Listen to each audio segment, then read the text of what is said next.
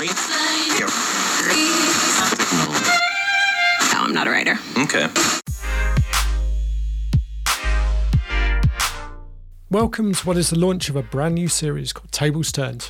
Yes, another podcast to add to the hundreds of thousands out there, but I think this one is a little bit special. I admire the people who provide others with a platform, and it's never been more important to be able to do so, and asking the right questions is at a premium. In a time when there's so much out there with podcasts, 24-hour TV, social media, streaming, gaming, it's all calling for our attention. They are the ones who make us care and bring us closer to the people whose stories need telling. This is my why. My name's Dan McClown. In this series, I'll be talking to people who I've got to know and admire to find out how they do it. What are the secrets to opening up those small windows into a life or a moment?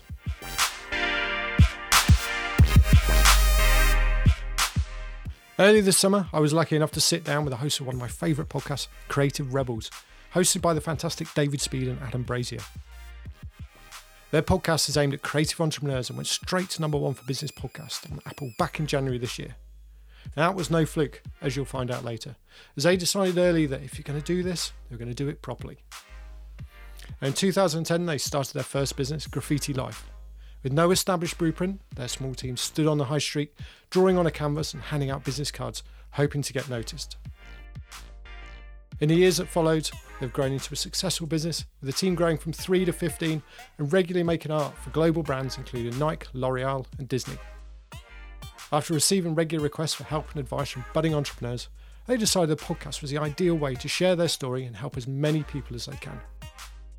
Now, since we spoke, they've doubled the amount of podcasts they publish to 2 a week and have regularly recorded live podcasts at Apple stores, including a recent one with Reggie Yates. And they've continued to grow, both in terms of their confidence in sharing their thoughts and in how important the podcast has become to them. In this episode, yes, episode 1, you'll hear how the podcast first came about, how their approach to interviews has changed, how they get the stellar names they do onto their show, and our mutual admiration for Adam Buxton and his awesome podcast. Now, this isn't the only podcast out today. Make sure you check out episode 2 with the fantastically lovely David Garrido, former Radio 1 sports presenter and now a regular on Sky Sports, a sought-after event host and owner of his own successful La Liga podcast. Thanks for listening and enjoy. Well, thank you very much. Sorry, thanks for having us. I really appreciate you taking the time out. It's kind of weird because I'm used to kind of interviewing people that either I have no idea about or I know quite well, the friends of mine that come on, but not people I feel I kind of know, but actually have no idea about. So it's the first time it's kind of interviewing podcasters from generally people I listen to. Yeah. And I was going back, I think it was Amy Keane was the one that I came in on. Oh, okay. So what was so that? I think I saw a post from her, I don't know if it's on Twitter or something like that, suggesting it. And then I kind of listened to that and then you kind of, that's... I want to say it was episode 16. Yeah. That's what's in my head, but it's around. Quite often they come into those and then you kind of have a look through the back catalogue. Yeah, well, it's like I don't think I've ever caught them from the start. I always find them halfway through or years and years through. And then I resisted Adam Buxton for a long time. And I was just like, no, it can't be like, I know it picks up a Wolf's banana and I start listening to it. I was like, okay, yeah, it's really good. Yeah. He's like regularly within the top of the actual whole iTunes chart as well. Yeah. So I've been a fan of Adam and Joe for 25 years probably. Like I probably found their stuff when I was a 15-year-old kid. And like they were obviously probably like 10 years older and just watching the Adam and Joe show on Channel 4, which was like set in their bedroom, which they built the set to look like a bedroom and just completely DIY, making videos out of toys. And like to me at 15, that was the coolest thing in the world. So I've followed them ever since then. Listened to their radio show, the Adam and Joe show, when they were on, I think they were on Six Music. Listen to that religiously when they do Text the Nation and all of that sort of stuff. And I kind of felt like they were my little secret that no one else knew about. But then you see Dr. Buckles on #1 on iTunes and you're like, oh wow, people have realised that he's amazing. He's the best. He's so funny. Yeah, they do the Adam and Joe Christmas special. I haven't listened to one yet. I came in, I'd never really heard of him. Apart from a bit of kind of podcasting. Yeah, I remember Adam and Joe show being on TV, but I remember it because it's my name. And I was like, oh, that's cool. And I think I watched like 10 minutes and I was like, what the hell is this? And then just never watched it again because I'd been quite young at the time and it was probably kind of like quite late. Yeah, it was late. It was late on Channel 4, and I used to record it on VHS because I'm older than you. I used to record it on VHS, and me and my friends like literally like just wore those VHSs out from just replaying them over and over again. And there's stupid things in that, like stupid sketches that I still know word for word. That I think they're brilliant. And like he's so innovative, and he has a podcast with adverts that I'll actually listen to the whole way through because they're entertaining songs that he's made. I often think, is the podcast just an excuse for him to come up with the kind of musical interludes? New songs, yeah. Because it's kind of like, you know, he kind of enjoys doing the interviews, but he really likes doing those bits. Yeah.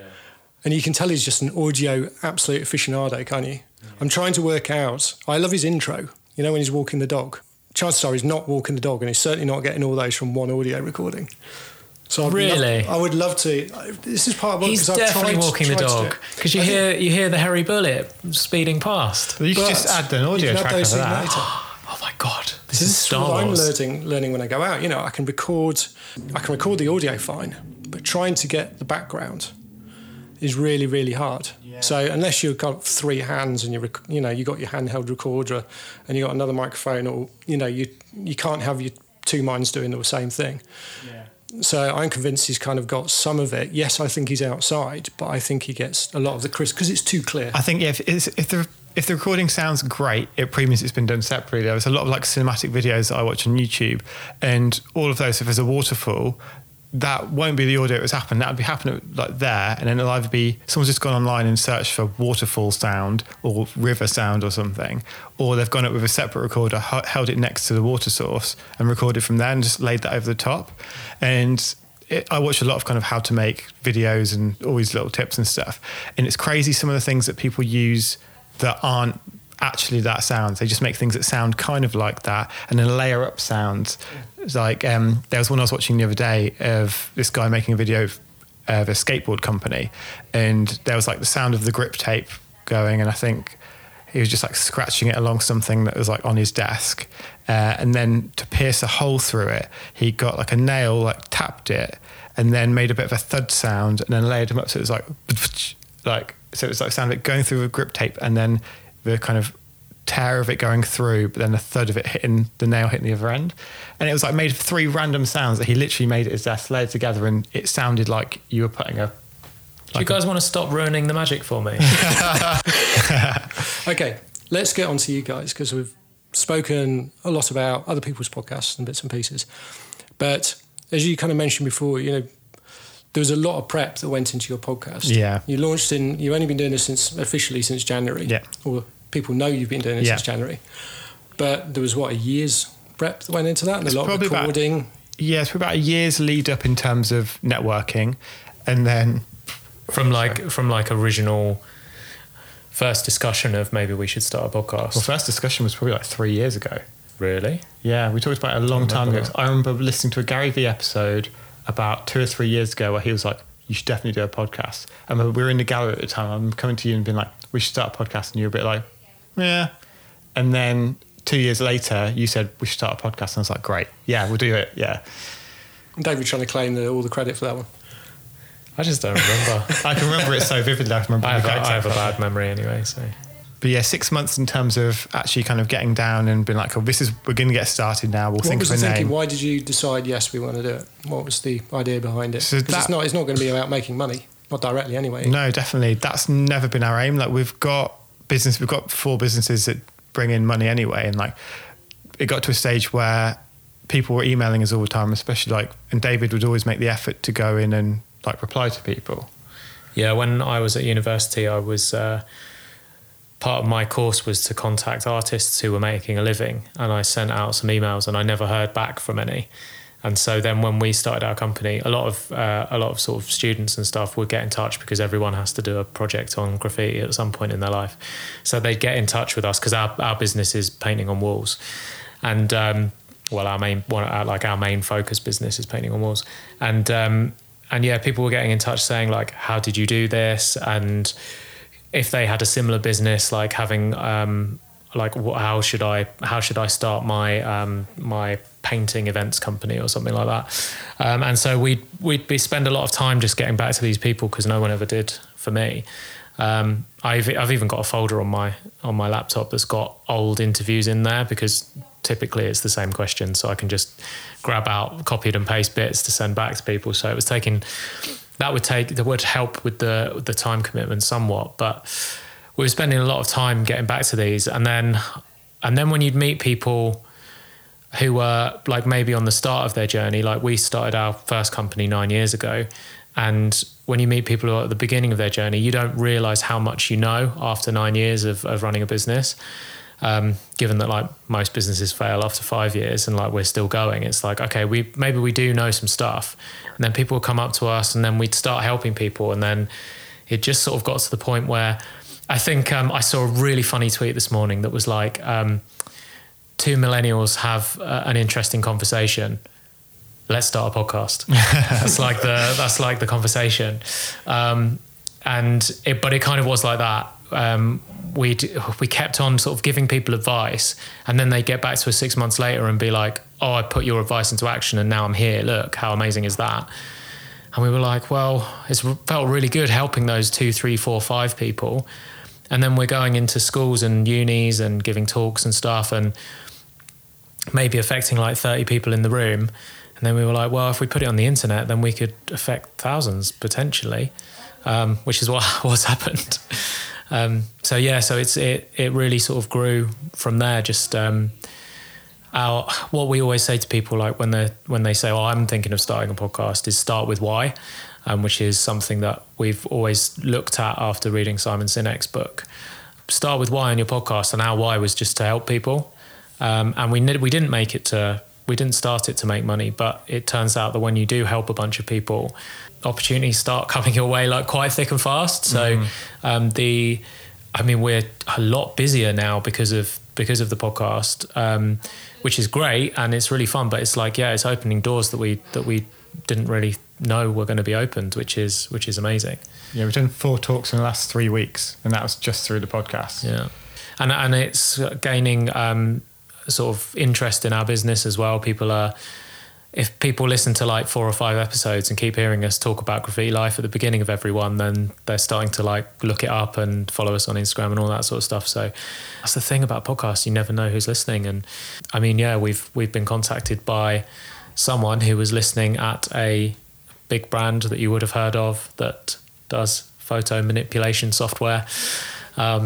And they just, like, someone from there just happened to be listening and was like, "Oh, we've got some opportunities. Would you like to get involved?" Like, yeah, okay.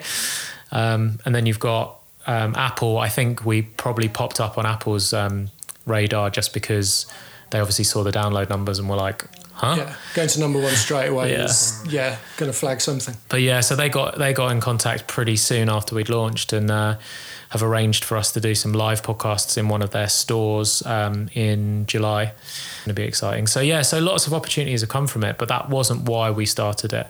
It's just kind of a happy side effect. You started off with, as you said, with quite a bang. A lot of people, the advice would be just get started. Yeah. You didn't go down that route. It was kind of a bit more planned. No, I think because we run 4 other businesses and we're very, very busy, we didn't have the time to put into something that we're going to launch with 50 listeners and build up 2 listeners a week for the next 4 years. Because even then, we're not helping as many. Like, we're doing it to help people. If we can only help 50 people on launch, that's not going to help us. Like, we needed to go to number 1. Like, our aim was to go to number 1, and we're like, if we can't do that, there's no point of us doing it. Like, that's our complete aim, because if we can get number 1, we'll hit new and noteworthy on the Apple overall, and we did. And then we got picked up by Apple for Be Your Own Boss section, which came up soon. So like suddenly gave us a great platform to just help more and more people. And if you've got 1,000 people, actually more than that, like 3,000 people who are like telling one other person about it, it can grow so exponentially when you've got that almost that big snowball to start with rather than a small one. What order did you record them in? Was it the same order that you've released it, or did no, you play around? Because we recorded 14 before we launched. And we wanted to launch with a variety, because we wanted to launch with a variety. We had 4 on launch day, and we wanted people from different backgrounds. And that was a calculated decision as well, to have 4 on launch day, because people do like to binge. And when you do find a podcast, if you just listen to one episode and you don't subscribe, then you might not remember to come back next week. So whereas 4, we've got 4 chances to catch you to subscribe at the end, and as soon as people have listened to 4 episodes, they know whether it's for them or not, and then they carry on. So that was a definite plan. How important was the guests on that launch as well? So Because you important. went with Emma Gannon. She's our first one, of yeah. the first ones. Because we'd have recorded a lot before launch, we knew those people would post about it on launch day. So we basically kind of planned it so, firstly, that the guests would be the right people to launch with. So Emma Gannon's perfect because she's has a very similar message to what we have. And then other people around there, we were like, well, we know these other people were definitely going to post about it on launch day. These other ones might not post about it on launch day, but they'll definitely do it on their own episode. So let's maybe think about getting those in first. And it was just it was clever strategy in terms of planning what would give us the best results on launch day. I'm making notes. Yeah, go. Well, I think that so many people, when they get an idea, it's fresh and exciting and you just want to go. And having the patience to sit back and go, if I plan this properly, it's going to have so much more of an impact. And I'm sure you're aware of the stat of the average podcast lasts 7 episodes before the producer gives up. After about 7 weeks, you can kind of feel this isn't fun anymore. This is just work, and I'm not getting paid for it. And no one's listening to me. I'm shouting out into the void.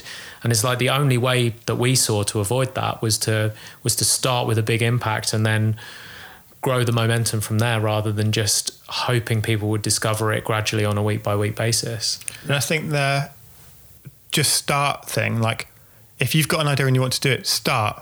But you don't have to publish it yet. Like the starting is recording the episodes, learning how to record the episodes, learning what you want to talk about, why you're going to talk about that, what your brand is, like all that stuff. That's where you start.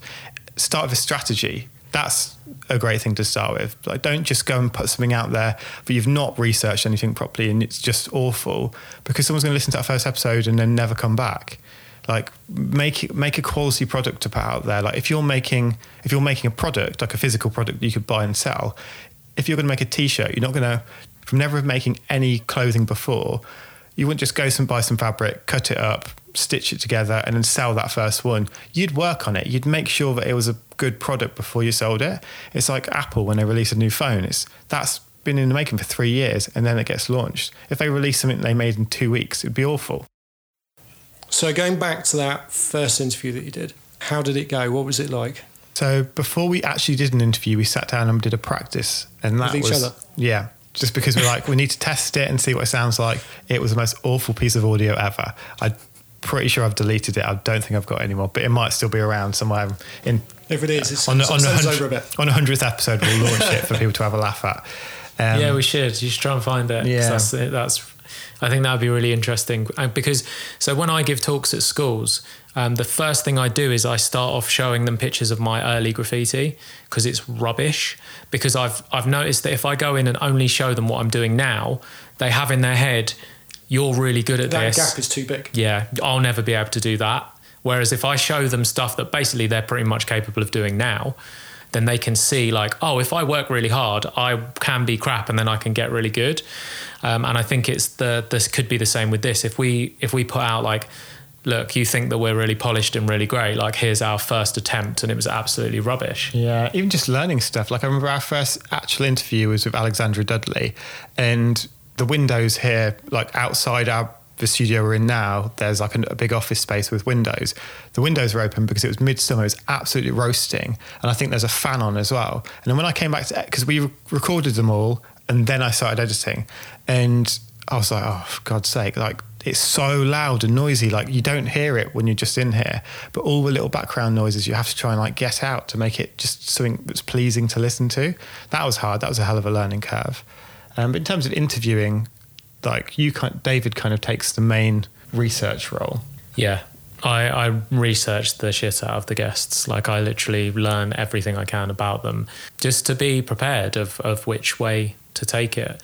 When we first started, I didn't write any questions down, which was like an ego thing of I've researched them, I've got it all in my head, and I didn't want to be tied down. I wanted I wanted the freedom to, if they say something, then I'll listen because I haven't got any questions, so I have to listen. It's a really hard balance, isn't it? Yeah. I do find myself sometimes, if it's a bit more of a kind of corporate one, that sometimes you're so busy reading the next question and trying to have that in mind, so when you get that bit of silence, you know where you're going. But then you're not listening. Yeah. So I started off not writing them down, and then when we went on a little podcast tour to New York, some days we were doing 3 in one day, and I was getting people confused, and I thought, okay, I'm going to start writing notes just for these ones in New York. And I found it so helpful to have them in my head, but then have the notes, and I can look at them if I want to, or I can completely disregard them. And it just gives me the freedom of, if there's ever a break in the conversation and I'm thinking, I don't really know which route to take it next, then I've just got a prompt of like, oh, remember when you got fired from your job at Rolling Stone magazine? And it's like, okay, great, because that is a question that I did have for someone. And yeah, so that was a learning curve of starting off with no notes and thinking, I'll just freeball it. And then, probably the first 15, 16 episodes are me with no notes, and then to where I am now, where I write all my questions down. And in New York, we actually interviewed Torre. He's tomorrow's episode, not when you are hearing this, dear listener. It will have been out a while ago. But yeah, if you listen to our episode with Torre, he's interviewed Obama, Jay-Z, Biggie, Lady Gaga. Like, he's interviewed every single person on the planet, Rihanna, like just icons, legends. One of my later features was on Kanye, right? His first album. Took him like an hour to get dressed, to finish getting dressed while I'm like waiting for him. So I'm like walking around the apartment. It wasn't that big. And there was a gigantic poster of Kanye on one of the walls, right, where he's like in performance. So when he finally came out, all in polo, it was like, so why do you have a poster of you on the wall in your house? And he said, well, I have to cheer for me before anyone else can cheer for me.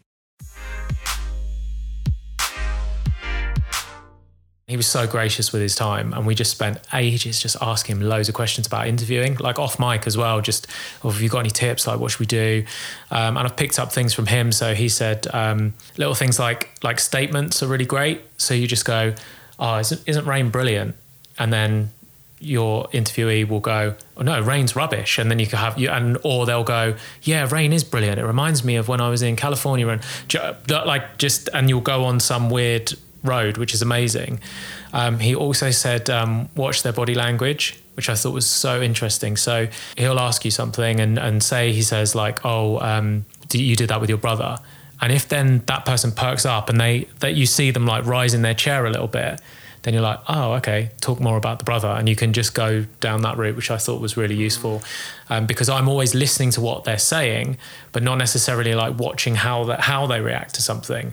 So if a big beaming smile comes across their face, I'm like, okay, well, that I can up the energy of the interview if I go down that route. So that was interesting. But I mean, we just decided to do a podcast. We did one practice episode with each other. Then the first few people that we were kind of friendly with, like Adam more so than me, but we knew them a little bit. And then, yeah, we're still learning. We're only 25 episodes in. How did you find that transition from people you're familiar with to someone you've never met before? Because it's a slightly different dynamic, isn't it? So for me, I do portrait photography as well, like as a hobby on the side. I probably started that about a year and a half ago. And that was basically off the back of going traveling for 6 months, taking loads of great photos. My Instagram got quite big. Getting back to London and not having these amazing, beautiful things to take pictures of all the time, I was like, well, I've got this like need to take photos now. So because I'd always done portraiture in terms of art, I was like, well, let's try and do some portrait photography. So just messaged a few people on Instagram, said like, would you like to do a shoot? Someone got back to me and said yes. So that was kind of the first shoot that I went out and did. And that first one was so nerve-wracking. And it was like, you're meeting someone you've never met before. You're with them for 2 hours. You're forced to be in this conversation. And I kind of got really, like, to start with, it was so scary. But then more I did it, it just became like, oh, it's completely fine. Like, I can't believe how nervous I used to be knowing like what I'm like now. And then me and my girlfriend went to a food event, and like we're quite into food, like the food and the food scene. And I thought, well, after that, I'm just going to message the 5 people who are running this, who are all like foodie people, and just say like, I'd love to offer you a free shoot. A few people got back to me. One specifically got back to me. That was actually Alexandra, the first episode we recorded with. And it became a really great tool for just going to meet people that I thought were interesting. Because a lot of people in the kind of influencer space need photos. So if I could find someone that I was interested in or wanted to get to know, I'd just drop them a message saying, I'd love to offer you a free shoot. And then you're spending 2 hours with them, getting to know them. And a lot of those people then became our guests. And quite often now, if I'm like, they'd be a good guest, I'll message them and be like, well, would you like a free shoot? And then you've got 2 hours with them to get to know them, to see what they're like, and then work out whether they'll be good for the show or not. So I think if we'd have started without me doing photography, like I started nervous anyway doing the show, but that would have been so different. I'm now quite used to just talking to people. And I find since doing the podcast, I'll meet people and I'll kind of start interviewing them, and you'll kind of get like, I'm talking, I'm like, God, I'm like digging through this person's life and they don't really know that it's happening. I suppose it's just helping, like learning how to have a conversation. Yeah, it's funny listening to, because obviously, I do it by myself and just 2 of you do it. So sometimes, one will take more of the lead. And I think it's mainly David. But then the last one that I listened to was Instagram with Brandon. Yeah. Which is definitely you taking the lead on that, because that's your area of interest. Absolutely. So you're like, right, I'm all over this one. I've got so many questions to ask. I mean, how do you book people? You say you kind of contact people over DM and things and around the photography. But how do you get hold of, YouTubers, big Instagram accounts? Because Brandon's got 2 million, 3 million, yeah. 3 million followers. So Brandon was just a cold email, probably 6 lines long. Because most of these influencers have got like an email button on their Instagram, and it's normally like @gmail.com. Yeah, so it's generally really easy to get to people. Just drop them a cold email, and I always just do a really short email, just straight to the point. This is what we're doing. This is what the podcast is about. I attach a PDF that's kind of a little bit about the show. So if they want to read past those 5-6 lines. Just stick in the first line, number 1 podcast in the first week, and everyone goes, yes. Yeah, and a lot of people who are more influency who we get on, because I've got quite a large following on Instagram and my portraits are really good, I'll just message them and be like, well, do you want a portrait shoot? Because he's really humble. Yeah. But yeah, a lot of people get back that way, and now I've shot with enough people that if someone's a friend of a friend, I'll be like, oh, can you put me in touch with them? And they'll just say yes, because they're now my friends. Like a lot of people I shoot with now are in like the food, wellness, health kind of industry, because it's kind of, I've shot with this person and they're friends with this person. It's kind of like, it grows. But now I feel like there's no one that if I contacted I'm interested in, they wouldn't get back. Like next week I'm shooting with someone who started a massive beauty brand like years ago. Like they're super famous. And that's just because they started following me on Instagram because of someone I met somewhere else who told them about me. And so, yeah, I think if I want to shoot with anyone, or get someone on the podcast, just message them. People are too scared to ask sometimes. And more often than not, if you go to someone with a good purpose of why you're doing it, if you're doing something for a good reason, a lot of people just say yes. And I had to contact a lot of people, but I contact a lot of people as well. I'll find someone on a blog or just randomly scrolling through Instagram. I'll find like a cool illustrator or something. That was how I found Alex Norris. Just found like someone reposted one of his stupid webcomics that are hilarious. And then I was just like, oh, this person looks interesting.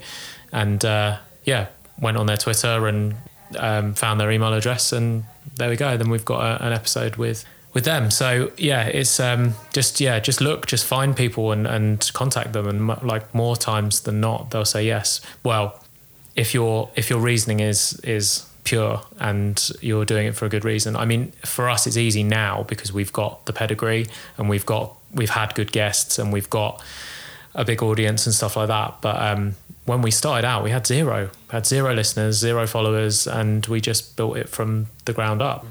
You've had quite a few guests on now. Which has been your favourite so far? I think my favourite was Debbie Millman. I feel like yours might be the same. But no, she's set up for me. It's still Kate. Yeah. Why was that? So the first podcast I ever listened to was Debbie Millman.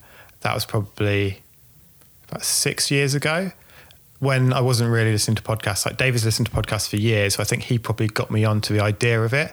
And like I'm really into design, so I remember just probably going to podcast app, typing design, saw Design Matters by Debbie Millman come up, clicked on it, and she was interviewing people who were like just awesome people in the design world, and just like really interesting people. So I started to listen to that, and like she's had the longest running podcast ever. Like she's been running it for 14 years. She was doing podcast-esque things before podcast was even a word, and she's just so full of knowledge and like wisdom that we were talking to her in New York in her office, and I was just sat there like, how is this even happening? This is crazy. Like 6 years ago when I was listening to this, I never could have ever dreamed that I would be in the room with her in New York. It's just bizarre.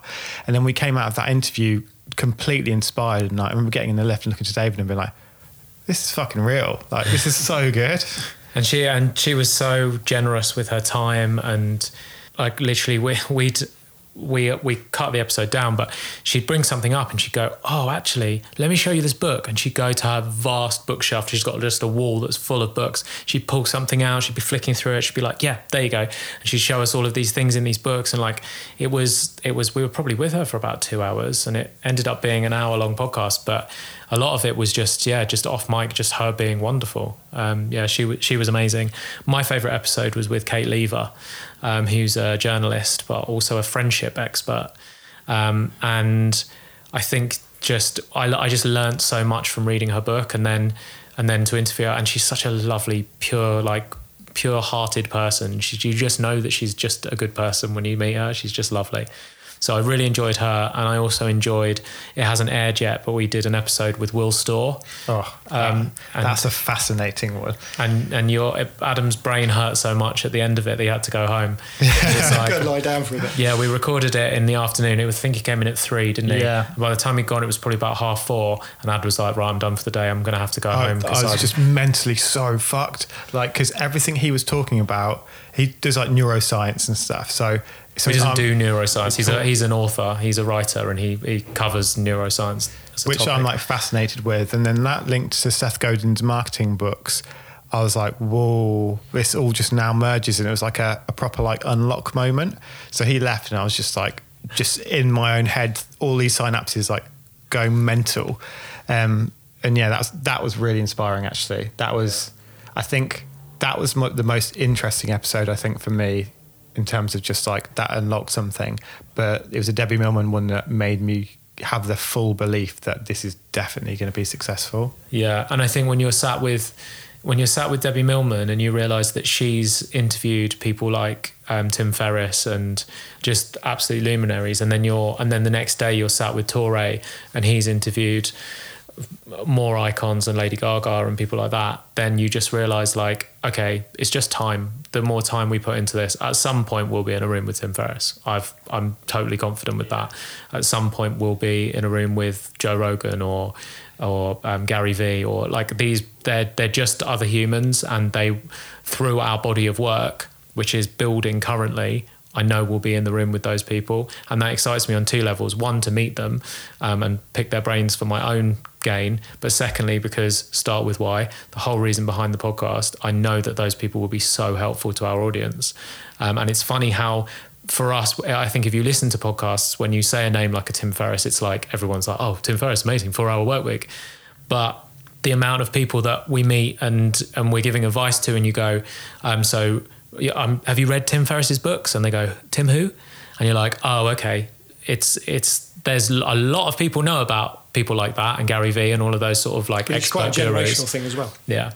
So it's interesting, but I feel like that's the future for us is I don't feel like there's anyone that we won't be able to get at some point if we keep going. Yeah. I've got someone, there's a guy called Lewis Howes. Yeah. So I've known him for 9 years. No way.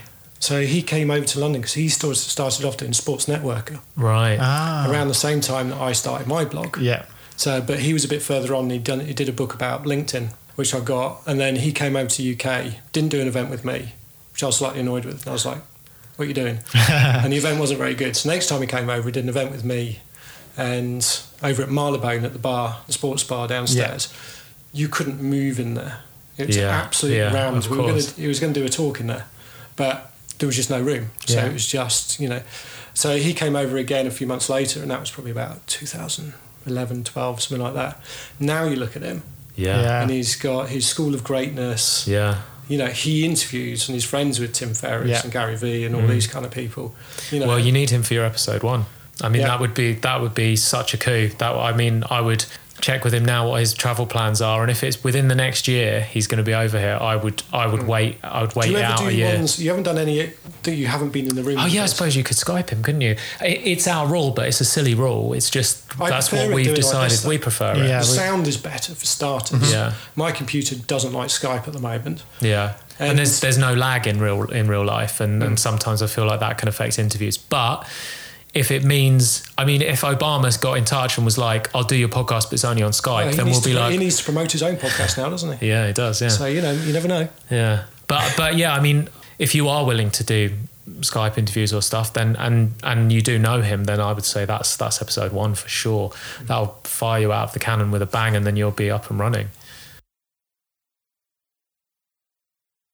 We talk best podcasts. What's the kind of the worst experience? Well, you know, I mean, all the people have obviously been great, but have there been times where it might have been a technical thing, or you just didn't connect? Or what's the worst kind of things that have happened? I think when the you only did? bad thing I initially think of is one of our first episodes recorded. It was an amazing episode. It was so good. And then listening to it back, it was just this crackly, roboty mess. The And- lost episode. And I think it was one of the initial mics that we bought, because we recorded it was fine again for like 2 or 3 after that, and then we recorded an intro. It was quite time sensitive because I think like it was towards the end of the day. We were launching the next morning, and I remember David's track was perfect and mine was roboty again. So we realised, okay, well, it must be that mic because it's happened twice now.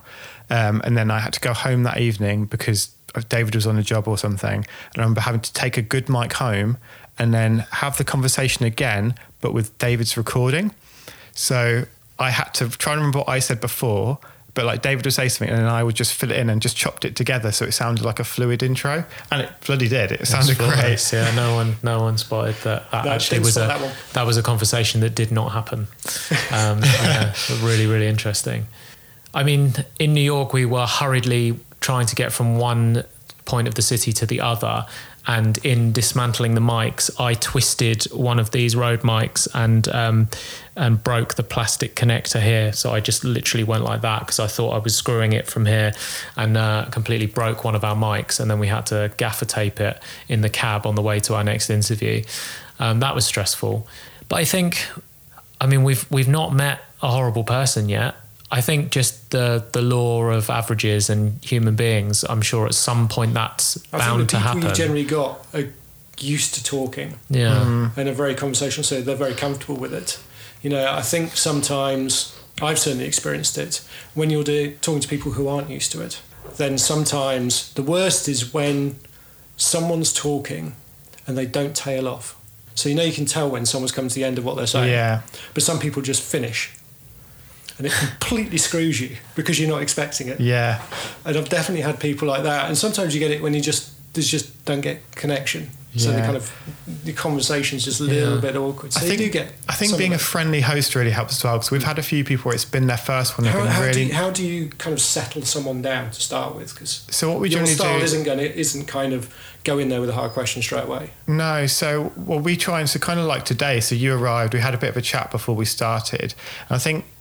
I start recording probably 15, 20 minutes before we actually start an episode. So it's kind of a conversation. We kind of like let them know that there's like that anything they say that they want editing out, we can sort that out after. Just kind of make Because them we've had realise- people say stuff that they regret, like they've dissed their old boss or stuff. And so we always say at the beginning, like, to make you just feel at ease, like, if you say anything that you want us to take out afterwards, just let us know and we'll get rid of it. We had 2 YouTubers on who had a really frank and honest conversation about how much money they were earning, which was great, which I wish we could have aired, but they got in touch afterwards and they were like, can you take the money bit out? And it's like, well, yeah, we said we'd edit, so yeah, we took it out. But that was a heartbreaker. Yeah. But yeah, that puts people at ease, doesn't it? Because they know even if they fuck up, they know we can just get rid of it. Yeah. And just telling people that like if you stumble on something, we can edit it down. Like if you say lots of ums and likes or filler words, we can just cut them out. So it's going to sound flawless anyway. And just have like a friendly conversation beforehand. So it feels like you're not just going straight into a pressured interview. And also it's not, we always say it's conversational, so there's no pressure. Just try and like break it down to like make them realize that the world's not going to end if they say something wrong. And a lot of times the episodes start off with kind of like a bit of their background. So people generally talk about that quite easily anyway, because it's their own life. So there's no way they can go wrong. And then as we go into the episode and it gets further, that's when the nuggets start to come out of like these little gems of information where people get more comfortable and start to have opinions about stuff. And it becomes a bit broader as it goes on. I think with us as well, we're not trying to like trick you into anything. One of the things when I was researching Torre was he had a really infamous interview with R. Kelly. And one of his questions to R. Kelly was, do you like teenage girls? And R. Kelly's answer to that was define teenage. So, I mean, what an answer. It boggles the brain. I mean, literally, you'd just be like, no, wouldn't you? But he goes into an interview, sometimes if it's someone like that, and he's looking for the story, he's got to ask difficult questions. And sometimes he has a route where he wants to get them to, and he has to make them feel comfortable and open up over the course of the interview to get the killer question in that's going to be the headline. For us, we don't have to, I'm not trying to trick anyone. We're just having a nice chat. Hopefully some people will listen to it and it'll help them. So that's a very different kind of interview, and a pure and happy interview that we don't have to worry about, because then at the end of that interview, Torre describes that like R. Kelly's like, you're never going to interview me again, and his people are like, you must leave now, and it's all very horrible and like it's more aggro. Like kind of angry journalism, isn't it, rather and than we don't have to worry about that. I think, hopefully with this, it's getting that mix. So you get, nice, comfortable conversation. You just want to kind of share things, be nice with, and everyone enjoy the experience. Versus political commentators and people really who have a print interesting story to get out of. They really need to. Okay, we need a story. Otherwise, you're out the door. You don't have a job. Show us. Jon Snow would be great. Yes. Yeah, he'd be really good. So there's so many of Channel 4, not of The Wall. Oh yeah. No, he knows nothing. Do you ever listen to people and think, I've learned some technique, or I want to kind of be like they interview people? No. Or is it just very much, this is how we do it? And I don't know. It's just, I don't think you can be anyone else. You can't replicate anyone else. I think that's the advice a lot of people give. Just like do yourself. Don't try and copy someone else, because that will just be the same interview that they've done. Whereas if you just be yourself, you're going to give a unique interview because no one else is you. If we and also our dynamic together, like if I was trying to be Gary Vee and you were trying to be Tim Ferriss, it would just be a shit show. We've both got our energy levels that are our energy levels, and I think just doing an impersonation of someone else, you'd get found out, like, because you can't pretend to be someone else 24/7, and as soon as it cracks, then people will jump on you and just be like, I want people to be able to meet us at an event or whatever, and just be like, oh, those are the guys that I listened to on the bus. Not disappointed. Oh, they're really miserable and deflated compared to these hype people that are online. Do you have certain things though you think, if you're listening to a podcast, you want it to be like this, certain energy levels, or certain pace to it, or anything like that? I feel like I won't specifically go to someone because of their energy levels. Like, to be honest, if I want to be uplifted or feel like I need a bit of go, I might listen to Gary Vee, who's got that kind of energy. But most of the time, I don't need this massive burst of energy in my ears. I just want to be normal, like I am every day, and just listen to people who are talking normal and just... Yeah, and a conversation that you have in real life isn't someone going, "Yo, so tell me about this," and it's like that's like really intense. It's like Ed Milet. It's just oh my god, yeah. You ever heard the Ed Milet podcast? No. So I listen to it religiously, actually, which is funny because he's hella religious, which I'm not. But I take that stuff with a pinch of salt that he talks about all of that. But he does this basically like I suppose it's a motivational podcast, and he does talk to some guests, but he's just fired up. He's on another level. I don't know whether he's just come out of the gym because he's jacked. This massive, guy is absolutely jacked. He's like angry personal trainer. One more, go. It's just When I'm in the gym, I put in one more rep. If you can't put in one more rep in everything, in life, in sales, in your personal life, in your relationships, you put in one more rep. It's just like, wow. But I've actually learned so much from him because he's got a lot of techniques, and I'm a sponge, and I'll try anything once. If it works, then I'll carry on doing it. If it doesn't, I tried meditation, didn't really work for me, didn't carry on doing it. Tried cold showers because of old Ed Milet, carried on doing cold showers because I found them actually really beneficial. So I think it's finding that balance. There are some people but that's him. That's unapologetically him. And I've never met him, but I'm sure if I did, he would be this big, jacked up Southern American, like just dude. Energy. And that's fine. It's like The Rock. The Rock is always The Rock. I mean... Well, he's got to live to that persona now. Yeah. You know, you set a persona and that might not be the real Dwayne Johnson. Yeah. But that's his public profile. So he's got to live up to that. Otherwise people are like, who are you? Well, we're What's making going on? our public profile just us as it is us, so that we don't have to ever put on an act, because it would be exhausting. Yeah, especially it's like if we went high energy and then we'd been doing a talk late night before, and then I've been editing the podcast. Oh, we've got a podcast at 9 a.m. the next day. Like, you don't want to have to come in there and be like, I'm going to smash 10 Red Bull just so I can get on the level that I need to. Not that our podcasts are low energy, they're just normal energy, aren't they? They're just us having a chat like we normally do. Yeah, you don't want to listen to a podcast and be exhausted after half an hour just listening to it. Yeah. How long do you think you're going to keep this going? And have you got, double-ended question, always a bad way to go, who is the kind of pinnacle do you want to get on the show? Have you got your kind of hit list of people still to come? I think in terms of finishing, like never. I don't see a potential It's not going to be end like a to it. series and then stop, No, like or we've decided to just keep going. So I suppose we'll keep going, and then maybe we'll get to episode 200 and be like, fuck, we need a bit of a break now. But I think as long as we're still... When you've had Tim Ferriss on, then you go, right, okay, we're going to take a month off. I don't know. No. Like, because we have, like, Brandon was a great guest, had 3 million followers. Like, he's like, and Debbie Millman was like the longest running podcast. Like, there's no reason to stop. Yeah. I really enjoy it as well. So, and I think in 25 episodes, our lives have already changed. And I think after 300 episodes, that like things will just be completely different for us. yeah, like, I don't think I'm ever not going to want to help people. So, unless that goes, because I've become a bitter, horrible old man, like, I think we will just keep going. It is really, I actually really love I love seeing how happy it makes you. Like, you get really charged up especially when it's in person, and if we're helping people after an event. Adam comes away and he's just got this little glow of because he knows that he's just like helped loads of people with that, and they'll just be like, yeah, I just said this to this person and this to this person, and we have a little chat and break down the advice that gives them. But I really love how much it energizes you. Yeah, I get such an adrenaline rush from it. Yeah. It's so great. Yeah. I love it. I love that kind of feeling of just seeing it click in someone's head. I think that's it. Look at him, he loves it. Yeah, as soon as you get to see someone like, I didn't realize I could do that. And I'm like, I've just saved you so much time and made your life so much better. And that makes me so happy. I love it. Absolutely love it. Yeah. That's fantastic. And I'm glad to hear that you're not going to take a break as well, because I really love listening to it. Good. Oh, thanks.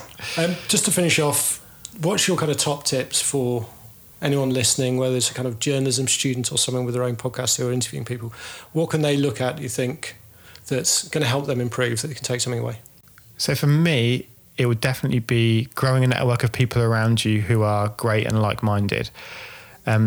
Like, people say it all the time, but you are the average of the 5 people you spend most time with. And I really believe that. I think if you look at the people around you, if they're not someone who's going to drive you in a direction that you want to be, find a new 5 people. Like, you don't have to break up friendships, but just find other people to hang around with or surround yourself with. If you're looking to get into podcasting, surround yourself with people who are doing good podcasts. If you're looking to do writing, find some people who are great at writing and surround yourself with them, because it's only going to drive you forward. And I think being alone on an endeavor can be quite lonely. So I think having a bunch of people around, like when we started our business, like we've got like me, David and Yona, like we've always been like a little unit, and to have that little family support network that when you're having a down, you've got someone else to lift you up is just, I think it's one of the best things about our company. Yeah. Start with why. Start with why you want to make a podcast. If it's to become a millionaire, that's definitely possible.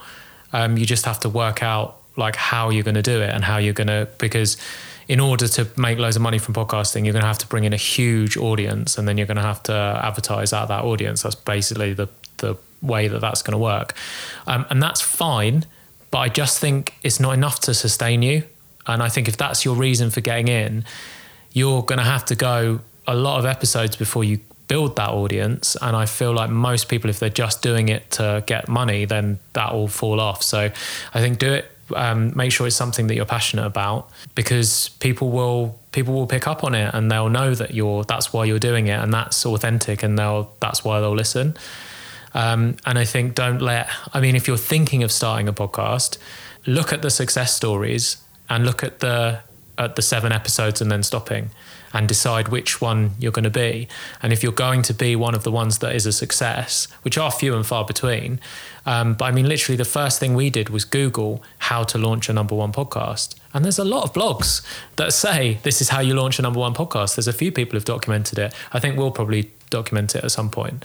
And that information is out there, and it's hard work, and nothing easy. What's the phrase? Nothing worth doing is easy. So it will take hard work. It will take time. There are ways to kind of springboard, which is what we've just been talking about in this podcast, like get big name guests on, capture the public's imagination in some way, and ask as well. So that comes down to asking guests on, having the confidence to ask. Like, fear holds so many people back. You've got to conquer your own fear. Like, your voice sounds shit to you. Our voices, we hate our voices. Everyone hates their own voice. You've got to get over that. You've just got to get over it.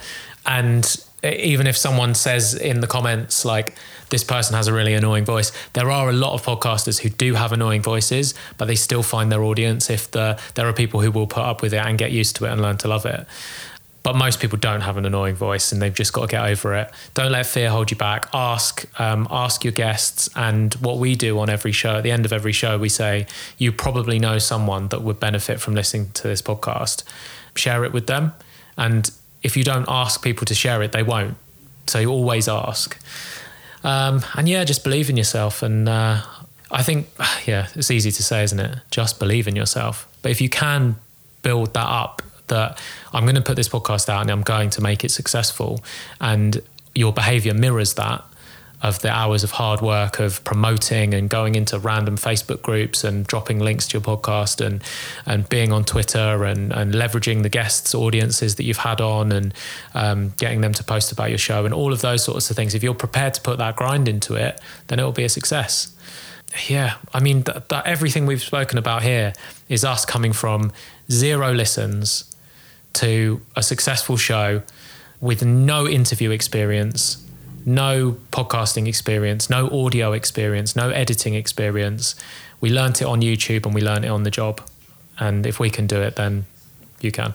It's been absolutely fascinating talking to you both. It's been a strange experience because I've got my headphones on, so it's just like I'm listening to a normal podcast. I'm just going to sit here and just forget that I'm actually supposed to be interviewing you and just listening to you two talking to each other. Is that why you've had your eyes closed the whole time? Exactly, yeah. So I haven't spoken at all.